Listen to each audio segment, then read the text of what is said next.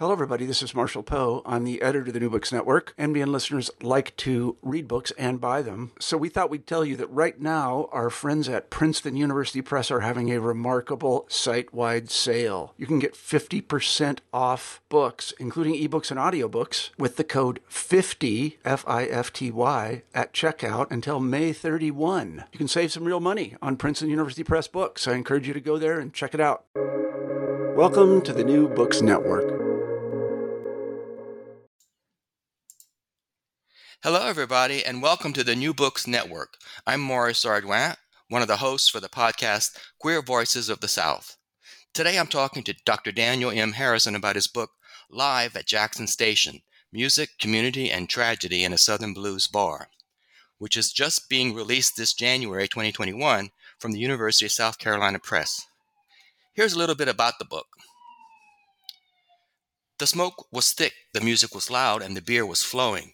In the fast and loose 1980s, Jackson Station Rhythm and Blues Club in Hodges, South Carolina, was a festive late-night roadhouse filled with people from all walks of life who gathered to listen to the live music of high-energy performers. Housed in a Reconstruction-era railway station, the Blues Club embraced local Southern culture and brought a cosmopolitan vibe to the South Carolina backcountry. Over the years, Jackson Station became known as one of the most iconic blues bars in the South. It offered an exciting venue for local and traveling musical artists, including Widespread Panic, the Swimming Pool Cues, and Bob Margolin, Tinsley Ellis, and the R&B legend Nabby Brown, who loved to keep playing long after sunrise. The good times ground to a terrifying halt in the early morning hours of April 7, 1990.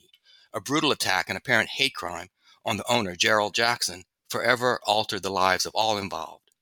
In this fast-paced narrative, Jackson Station emerges as a cultural kaleidoscope that served as an oasis of tolerance and diversity in a time and place that often suffered from undercurrents of bigotry and violence, an uneasy coexistence of incongruent forces that have long permeated Southern life and culture. Here's a little bit about the author, Dr. Harrison.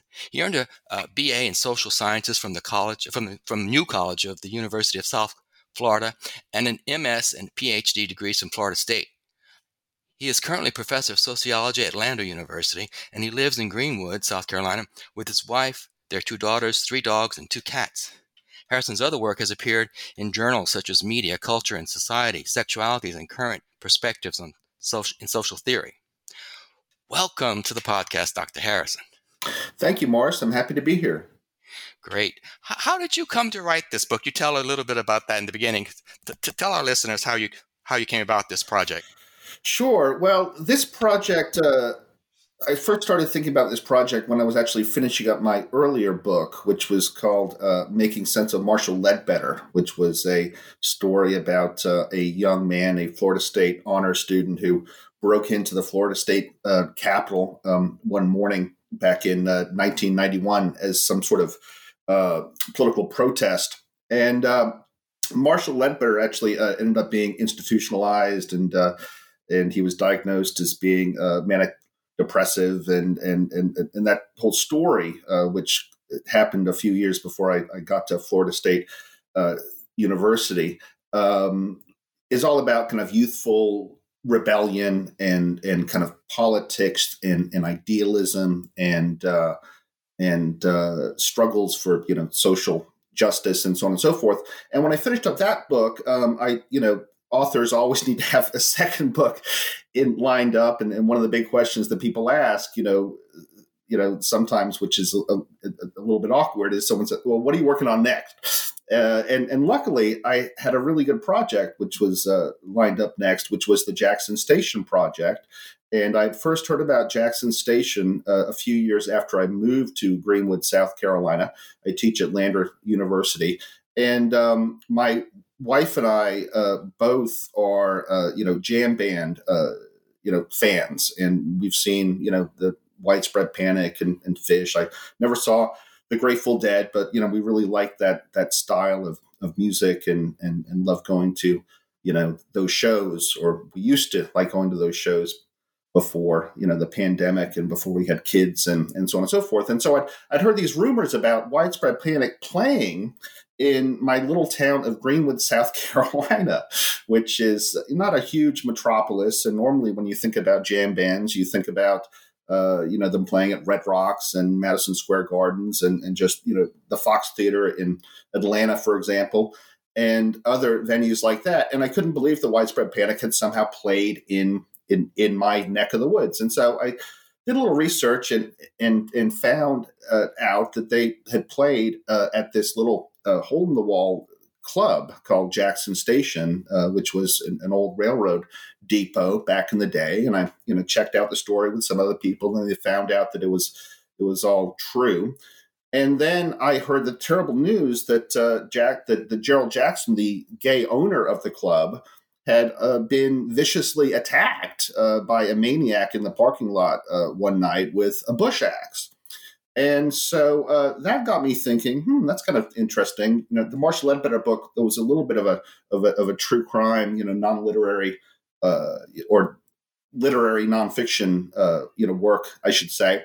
And so I kind of asked myself, well, I wonder what happened with Gerald Jackson and this attack. And then I was thinking, maybe I could link it up to a discussion of the music. And the more I dug into it, and the more I started talking to, the locals and, the musicians and other people associated with Jackson Station, I just found out that it was an incredibly special place, a really kind of extraordinary space in the South during the 1970s and the 1980s. And so for the last going on six years or so, I've been spending a lot of time, researching Jackson Station and learning all about it, and then putting some thoughts to paper. And so the book is the end result. Wow, thank you. That and let me congratulate you. That book, your book has so many entrees for different types of readers. I love that it's got a bit of history. It's got a lot about the Southern culture. It's got a lot that music, the impresario idea of Gerald Jackson. He brought in all these musicians, and the diversity and inclusion that place represented. So that book, your book, I hope is going to do so well and invite readers from all places. Because when I was reading, I kept going, "Wow, this is going to be so cool when it turns into a movie." Because I could see the beginning of the movie with a vision of them hauling that railroad station, picking it up and moving it onto the property of the Jacksons. So it's so visual. You have so many ways to tell your story. You have so much research in there. It is. You're not academic, but it does not read like a tome. It reads like a thriller kind of. Sometimes you're going, wow, there's so much in here. So congratulations. I want you to tell us about South Carolina. Set the scene up in the 80s, in the 70s, when all this was happening. What was that? What's the South Carolina like that compared to now? Because it is different.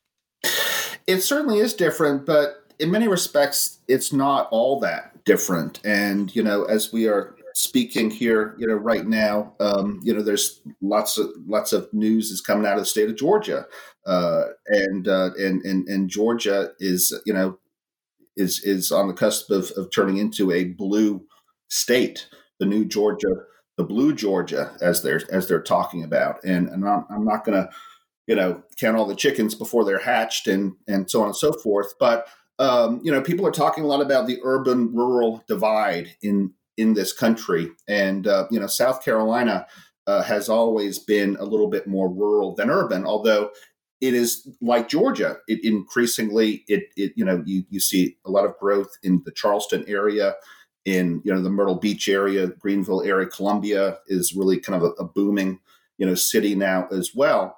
But back in the 1970s and 1980s, it was a pretty sleepy place. There wasn't a lot of technology. Obviously, the internet wasn't invented yet, and these were the days of just very limited television access.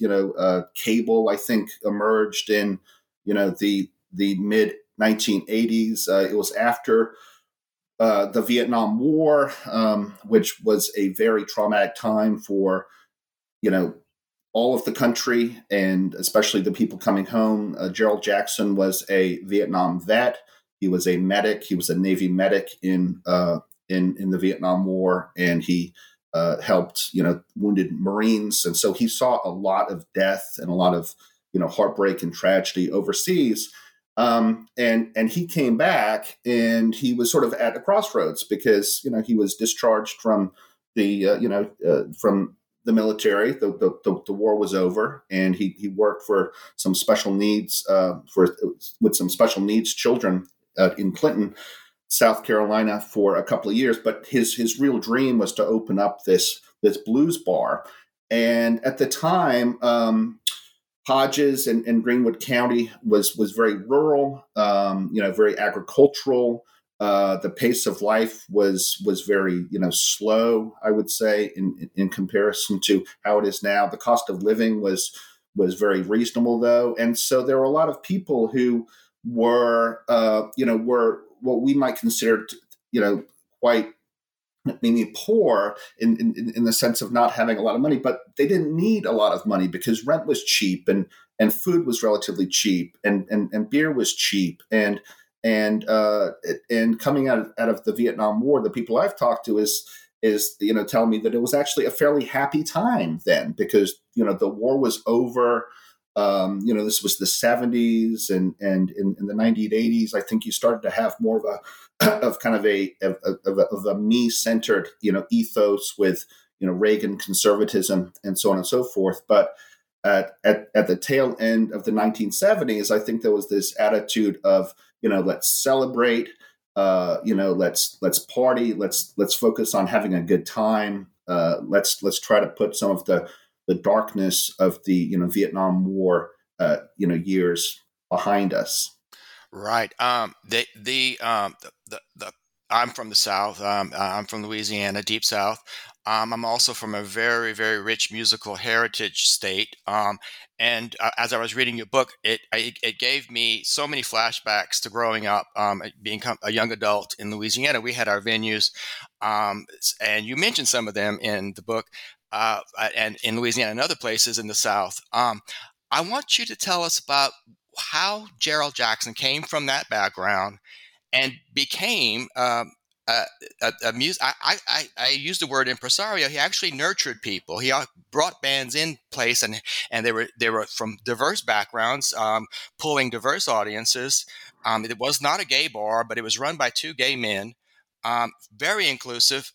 That whole piece of this story is fascinating, and that's one of the reasons why you're perfect for our podcast. We talk about people, voices, queer people from the South, and the differences the changes queer people have affected, not just in things like music, but also in literature, in all kinds of arts. And so Gerald Jackson was one of those people. He was an impresario with music, but he also made a major difference in the state's history. Now you can't deny that what he did will never go away. It's something that he made a lasting impression. Yes, I think you're exactly right. And I really appreciate that comment because that was precisely what I wanted to convey. That's kind of one of the underlying themes of the book is, focusing in on the biography of Gerald Jackson and how someone, born in kind of, backwoods, very conservative, very traditional, quite Christian, Hodges, South Carolina, could grow up to be this proud, confident, gay man in the South. And I think that talking to his friends, I think he knew very early on that he was gay, and it was something that he was just never ashamed of at any point in his life.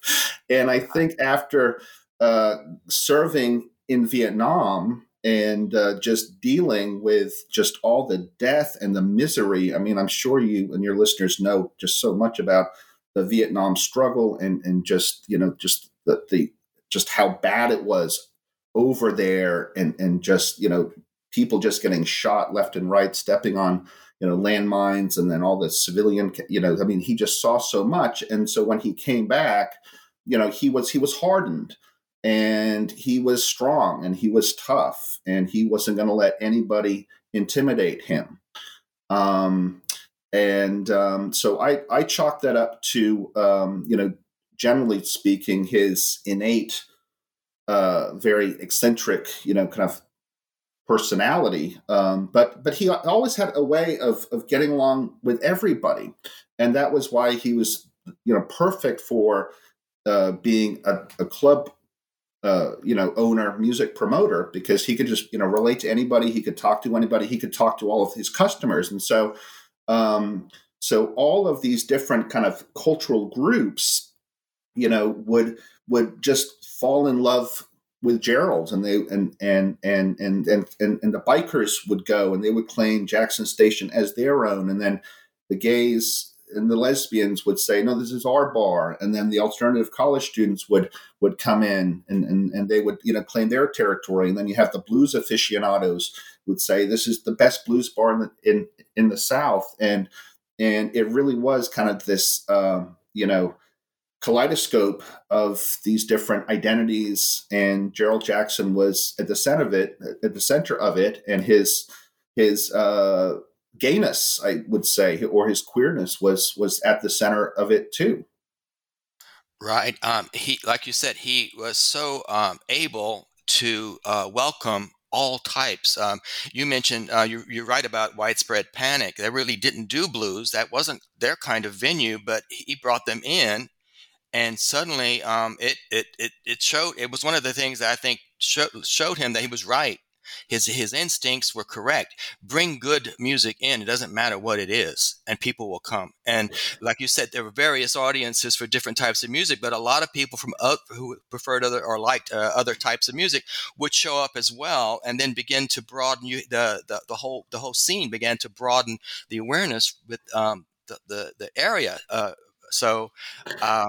Yeah. Precisely, yes. And what's really interesting too is the proximity of Hodges, South Carolina, to Athens, Georgia, actually, and that's where Widespread Panic is from. I mean, REM is from there. Love Tractor and B-52s, for example, and because of that, Jackson Station represented a really good venue for a lot of the Athens bands to play, which was a lot closer than Washington, D.C. or New York City. And at the time, there are a ton of music venues in Athens, but in the 70s and 80s, there really weren't.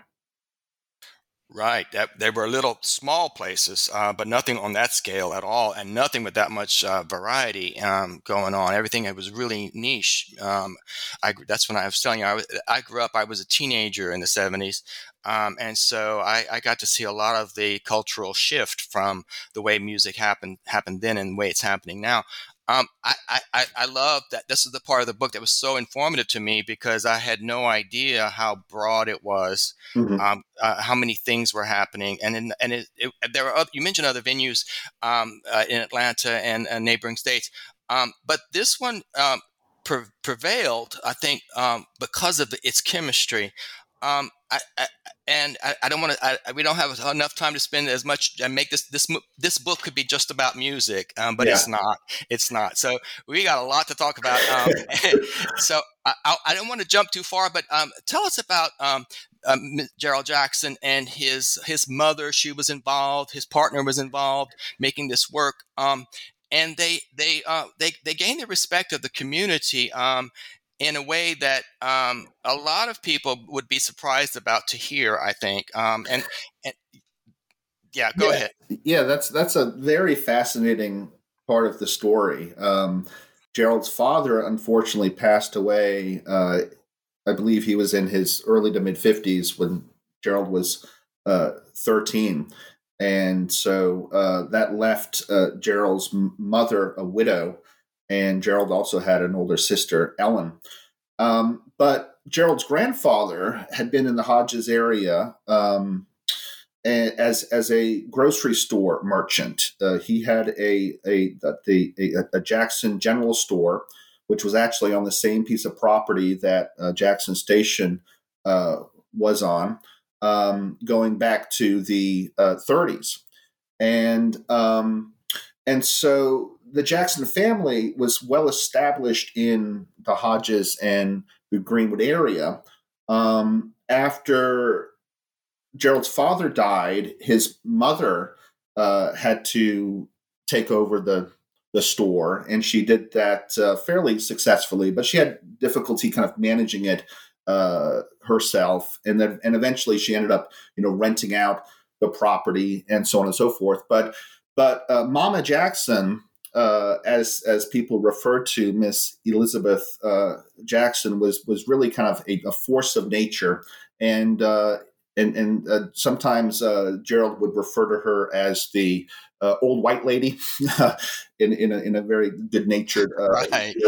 sort of a way. But she had a stake in the club, and when the club opened, she would have been in her early to mid 60s, and then she passed away in 2010, I believe. So she was there through the duration. She was actually working the club the night that Gerald was killed. Or I'm sorry, not killed, attacked. Sometimes I confuse myself because it's almost as if he did die that night, but he didn't. But she was some sort of a partner in the club. People tell me that she was the main financial backer of the club. She took the dorm money, and after paying the bands, she just took the rest. And it's unclear how much she gave back to Gerald and Steve, but my sense is that they basically got the bar, and then she got the door after giving, paying the bands what they needed, and on door. And we need to remember that this club opened at 5 in the evening, and it went until 5 in the morning. And it wasn't uncommon for people to still be arriving at the club at 2 o'clock in the morning, 3 o'clock in the morning. Right, because it was an after-hours venue. It drew a lot of people from when everything else closed. Precisely. And so she would still be on that door collecting a cover charge, and you might have driven in from Charlotte or Atlanta or Charleston or someplace, and the first person you meet is this old white lady at the door, right. who demands a cover charge on you. And if she didn't like the look of you either, if she thought that you were, giving her some lip, or if you were, too intoxicated or something, she would not let you in. Right. I love that about her. Yeah. She watched out. She had some business experience, because you talked about that. But Gerald had his war experience. But they all figured out how to run this big old place. They had a kitchen. They served food. This was like a composite package deal. When you were there. You could be there for the night and have all your needs taken care of. And she and Gerald. Like I said earlier, they nurtured these groups, these bands, because they weren't the bands at the time weren't treated so well at other places. But Jackson Station was known for being very hospitable to these groups. They would have their own special place in the back where they could hang out and eat and get ready and things like that. I found that all very endearing. Actually, it's a family operation. They figured out how to do it, and they did it beautifully. Yes, and we need to also remember the other, leg in the stool, in the three-legged stool, which is Steve Bryant, and Steve was Gerald's long-term companion, and he was basically the manager of the place, and so Gerald was the, he was with his mother, basically the owner of the club and the promoter, and he was the host. And Steve Bryant, who was a little bit younger than Gerald, he was basically responsible for the day-to-day operations and making sure that they had enough grilled cheese sandwiches and so on and so forth, and that the bar was stocked and so on and so forth. And that triumvirate, really was very, very powerful. And it was, and I don't think it could have happened without any one of those three individuals. Right, and definitely, you could tell that it was one of these efforts that it seemed everybody had a natural place, like you said, Steve. and Gerald and the mother each did something that complemented everything else. So really, there were no little warring factions about who was going to do what. It just fell right into place. It was so natural, and it lasted for about a good decade, right? Before the Yes. tragedy. Yes. Yeah. Yes. So this is where we get into that piece that there's the word tragedy in the title of your book. Tell us about that. You mentioned that earlier that he was attacked. Tell us about that. Yeah. Well, I mean, I think that if it hadn't been for the attack, then I don't think this would be necessarily worthy or have the value of being a full length kind of book, to be honest with you, because I'm sure that we could, and I love New Orleans too. I've been there a number of times, not in a while, unfortunately, but New Orleans is one of my favorite southern cities for sure. And I just really appreciate the spirit and the vibe and the culture and the music and everything there. But you're right. For about a decade, Jackson Station was this thriving blues club, this iconic and very eccentric, club in the South. It opened up in 1978 as kind of as a salon, and they started having live music in 1982. And then for the next 9 years, they had a ton of music, and you can look at the appendix of the book and see all of the bands that played there, some of whom we've already talked about, and so on and so forth.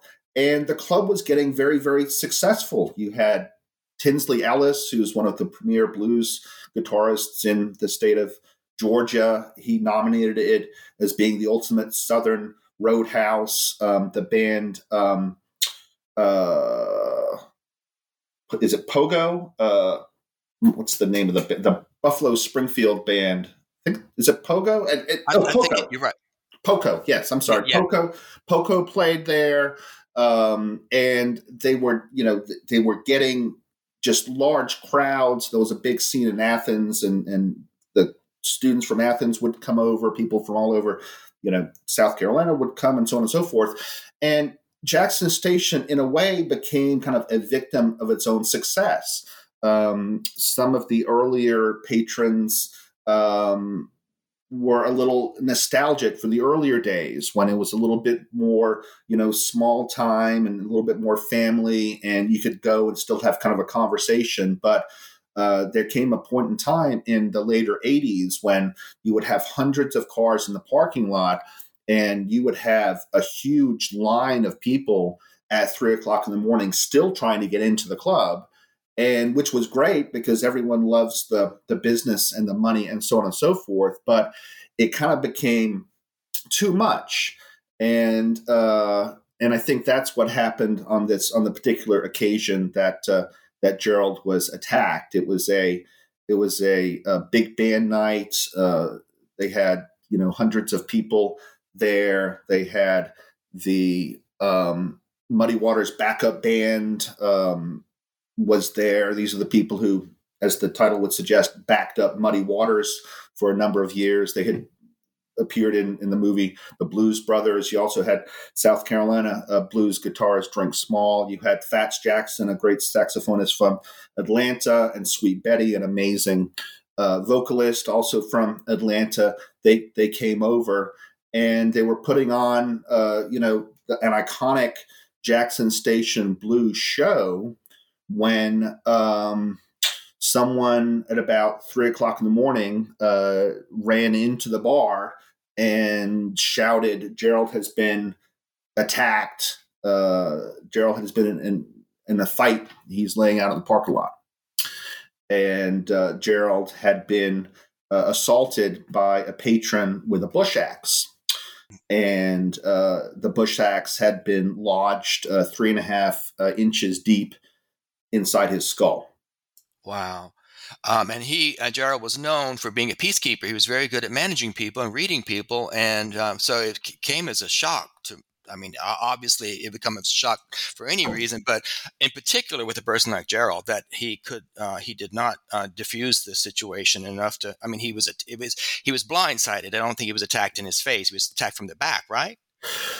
Well, unfortunately, we don't know all of the details, and I tried very carefully to kind of reconstruct what happened, surrounding, the context of the attack in the book there. But yes, I think it's safe to say that he did not see the blow coming, and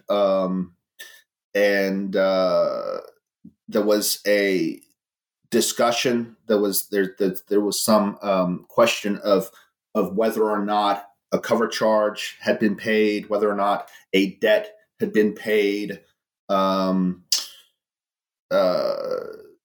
people tell me that there were basically two people involved in this incident out in the parking lot, a fellow by the name of Terry Stogner and also a fellow by the name of Craig Douglas. And these were two men from Greenwood who had been drinking together in Greenwood that evening, down in the city of Greenwood, which is about 10 miles south of Hodges. And they had been consuming a fair bit of alcohol over the course of the night, and then they had decided to go up to Jackson Station to join the late night crowd there.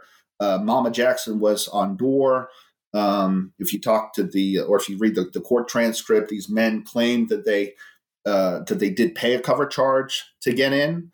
I have a witness who said that they did not pay a cover charge to get in, and that they climbed over the railing to get in because Mama Jackson had sent them packing because of a debt that one of them had owed her from the time before.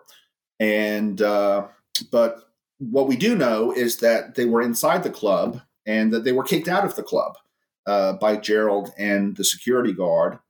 And then this fellow Stogner, he didn't take too kindly to being kicked out of the club, and so he started to engage in a verbal confrontation with Gerald, and that escalated very, very quickly into a violent confrontation with a bush axe that left Gerald bleeding to death in the dirt parking lot outside the club. Right, and it rendered him totally disabled, according to his doctor. Right, he was not dead, but I don't like to use the word vegetable, but he became pretty much vegetative. Right.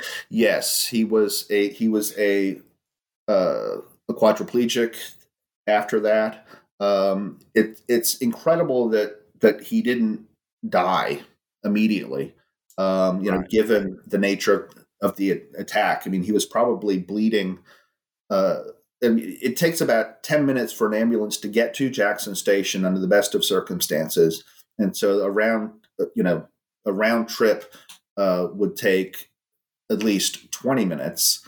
And then you have the time that it took them to actually get there, and plus, the time that they were in the park and so on. So it was probably, it could have been almost an hour before they actually got him to a hospital, and it was a 3.5 inch deep gash into the right side of his head.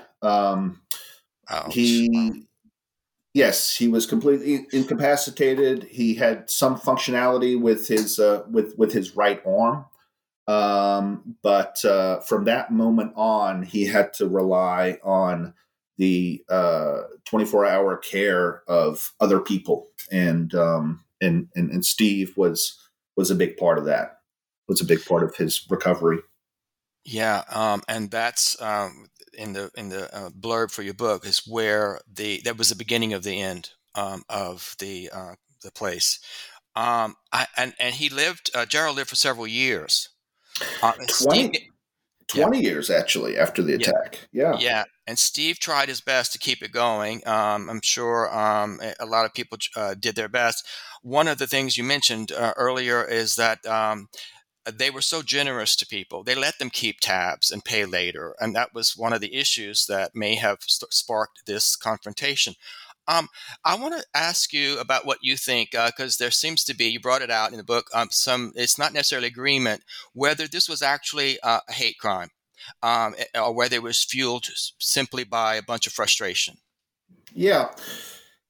And that's a really interesting question. And I would say that the jury is still kind of out in my mind on that.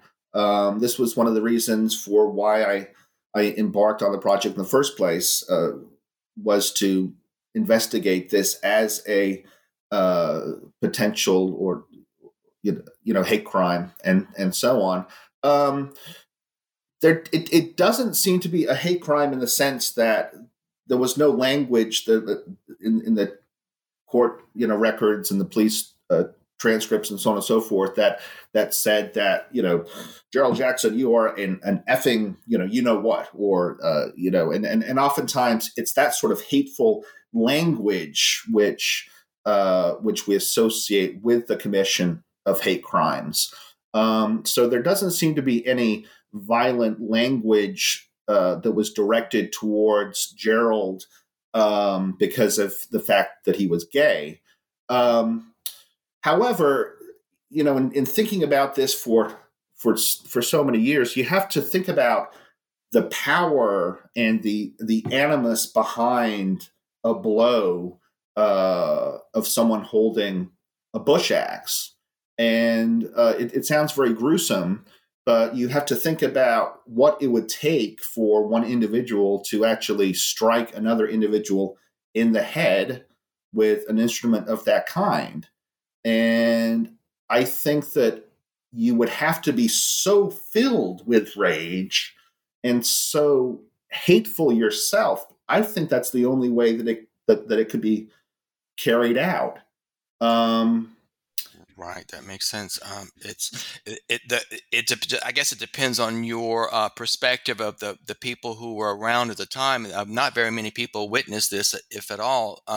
Most people were inside still. The parking lot did have a lot of history where a lot of things happened over the years, but it seems as though there weren't a lot of witnesses to corroborate whether that kind of hateful language might have been spoken.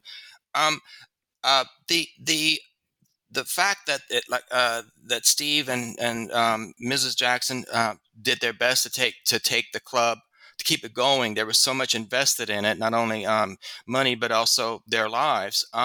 It changed everything. Tell us about what happened. There was a court case, and you get to that. It's a wonderful chapter. But I want to impressed upon the readers that this is not just a open and shut case. It changed a lot of things, but it also ushered in a lot of other things that were positive. This inclusion and diversity that it left in the DNA of the region and the state. Like I said earlier, it hasn't gone away. It's made an impact. Yes, you are exactly right there. Steve was in a very difficult position because his companion, his lover, his soulmate had just been, violently attacked. He was in the hospital. He couldn't feed himself. He couldn't, bathe himself. He couldn't, he couldn't wipe his own, behind.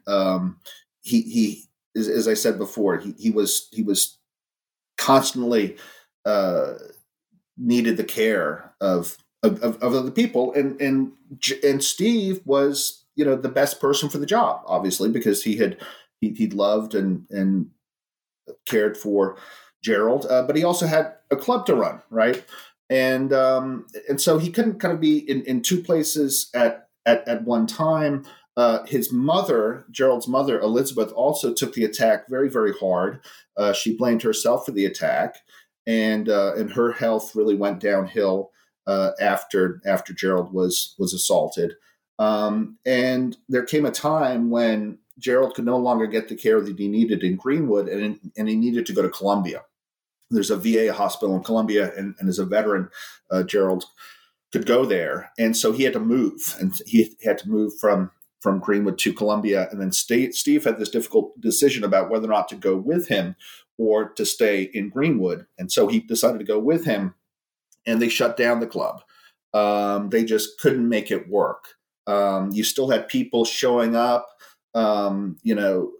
looking to party, looking to have a good time, looking to experience, the wonderful music and the great culture and the vibes and so on and so forth. But, there's obviously this big gray cloud, which is now hanging over the place because Gerald, who's, this was his lifelong project, had been assaulted on the premises there. So they had to shut it down, and actually a few more people have tried to open up Jackson Station since 1990 with very limited success. I think like chronicle it in the book, but I think there was maybe like 3 different sets of people who have tried to reopen the club and bring back the music. But there's much of the South which has changed since that time period, and also it was very, very difficult to just kind of recreate the original vision, I guess, that Gerald had, and just the fact that he was so good at what he did, and Gerald was one of a kind in many ways, and Right. once he was gone. Yeah, you can't just replicate the chemistry that was there. You can't buy that. Precisely. Yeah. But I think that Jackson State, and this is one of the reasons that I wrote the book, is that it really tells a very interesting story about diversity in the South. And when people think of the South, they look at just the red and the blue. And for a long time, going back to the Blue Georgia discussion earlier, the South has typically been quite solidly red. And you might think, everyone in South Carolina is a conservative Christian Republican, and there's no gay culture in Hodges, South Carolina, or in the South, and so on and so forth. And the book shows that there was, and I think that there still is, incredible diversity throughout the South, rather, and it flies under the radar. But it's there. And yes, definitely, you're absolutely right, and it comes out in pockets and big cities, but also in small towns where people gather. They allow themselves. They create a life for themselves in a culture that is predominantly people who are not like them. So the LGBT community has, for decades and longer, made themselves at home, no matter where they are. And yes. I find that aspect fascinating. Coming from there, I lived it myself, and now I live in New York City, so there's no such division. We're all really, all blended. And you're on the subway, you see all kinds of cultures all meshing together. But in the South, it is very distinct. When you see drag queens in the street, if it's not New Orleans, you're going to look again. Yes. So I find that as a person from that community to be very endearing, actually, that the South has got it. It's still there. It's not scared people away. There are a lot of people like me who came for other opportunities, but that wasn't the reason I left. And there's also this sense, I think, that South Carolina, I mean, that our motto is the I don't know if you've seen the tree, the palmetto tree, right? Right. Yeah. Which it evokes freedom and liberty, really. And at the end of the day, I think that South Carolina, well, I should say Jackson Station, was known for allowing people to sort of live their lives to be free without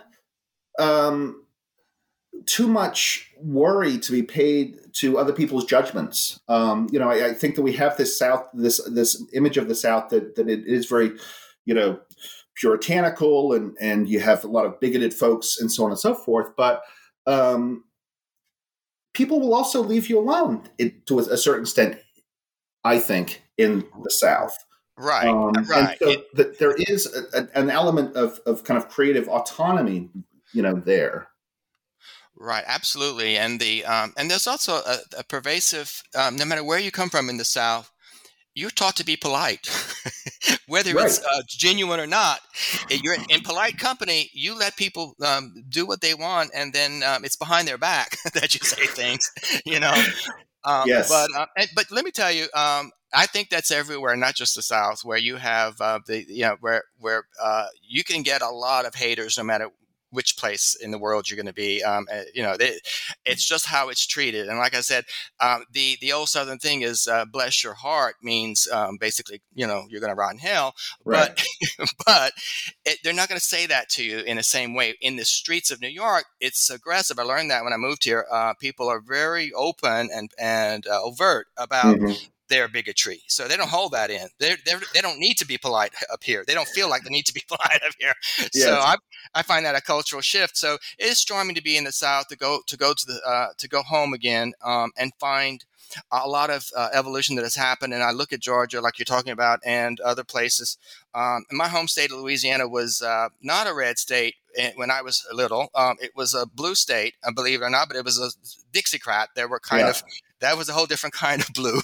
But to see what's happened and to see what the changes that are happening, like I said today or last night in Georgia, it makes you think that nothing is really. It makes you know that nothing is static. Nothing is staying the same. And no matter what side of the aisle you're on, you got to be encouraged. Yes, that's my takeaway message from it, because I think that people have had enough of just this xenophobia, just this fear of difference. And the cool thing about Jackson Station is that people actually appreciated the difference, and difference was valued. People did not want to be in this homogenous environment where everyone was just the same, because that's totally boring, right? Totally boring. Yeah. And I think that hopefully we are reaching kind of a tipping point in maybe the public conversation that where that sort of diversity and just respecting, you don't have to agree with everyone. You don't have to, you don't have to always see, eye to eye, but that demonizing the other, I think with what's going on over the last 4 years, I think we have reached the limit of the demonization of the other, and hopefully we can go back to more of a cosmopolitan, sort of, more of a Catholic with a C, with a lowercase c, where more of a pluralistic, I guess, cultural landscape where everyone is valued. Yes, hallelujah. Thank you. I think that if we get there, I would be so thrilled, because I'm one of those people. I don't like hostility. I don't think anybody really does, but some people feed off of it. It pushes me away when I see ugliness. I don't want to get online and be one of the screamers on either side. And I don't understand how people thrive on that, but that's the culture. I hope that we're going to leave behind. I hope you're absolutely right. Yeah. Yeah. And I think that's kind of the neat thing about Jackson Station, is that it sort of provided a model of what a place like that and what a culture like that looks like. Right. It's we're getting to a point where I got to watch the time. I want you to be able to talk about what's coming next for you, the things you're working on, and where do you see the movement that's happening that we just talked about. Where do you think we'll be, if you can project? If you feel as though the culture is going to shift too much, are we going to make incremental movements? I'd love some broad strokes predictions from you, Chico. Well, as far as the next project goes, I don't have a big kind of book length project in mind, like I did when I finished Making Sense of Marshall Ledbetter, which is probably fine, actually, because books take a very long time to research and write, and there's lots of other things that I'd like to be doing other than just sit behind my computer typing. Writing can be a very solitary activity, but I am involved with a couple of projects. I don't know if you know too much about Benjamin Mays, who was the mentor of Martin Luther King, but he, funnily enough, is from Greenwood County, South Carolina as well, and he grew up in Epworth and in the Jim Crow South, and went off to Bates College and then the University of Chicago, and then he was for 40 years he was the president of Morehouse College, and that's where he met Dr. King and so on and so forth. So I'm working on a comparative study of Mays and W.E.B. Du Bois, actually, who was a very famous African American sociologist. And I think that Mays and Du Bois both are just very important thinkers and individuals for our current moment, to be honest with you. Excellent. That's fascinating. I think there's so much to be told, and your book we're coming to the place where I have to wrap it up. But your book, Live at Jackson Station, this music community and tragedy in Southern Blues Bar, I want the listeners to understand that there's a lot of work that went into this book. It's very apparent. Congratulations, but and it reads like a thriller. It is such a page turner. You should meet with only amazing success. I completely got immersed in this book. Loved it. I read a lot because I just liked reading. But this is one of those books that when you hear it's from it's research based and all that, sometimes you think, oh, what's this going to be about? I had to shift my brain. No, this you bring us right in. You note things beautifully. You back it all up, but you tell a great story. That's what I want the listeners to know. This is an amazing book. Well, thank you, Morris. I really appreciate that. That really makes me happy because that means that I've done something right, and hopefully you won't be the only person who has that particular reaction to it. But I'm like you. I like the books which will kind of challenge your thinking and your intellect and so on and so forth. But there came a point in my career where I just kind of stopped being excited about reading, scholarly academic journal articles and things, right? And hopefully I've succeeded because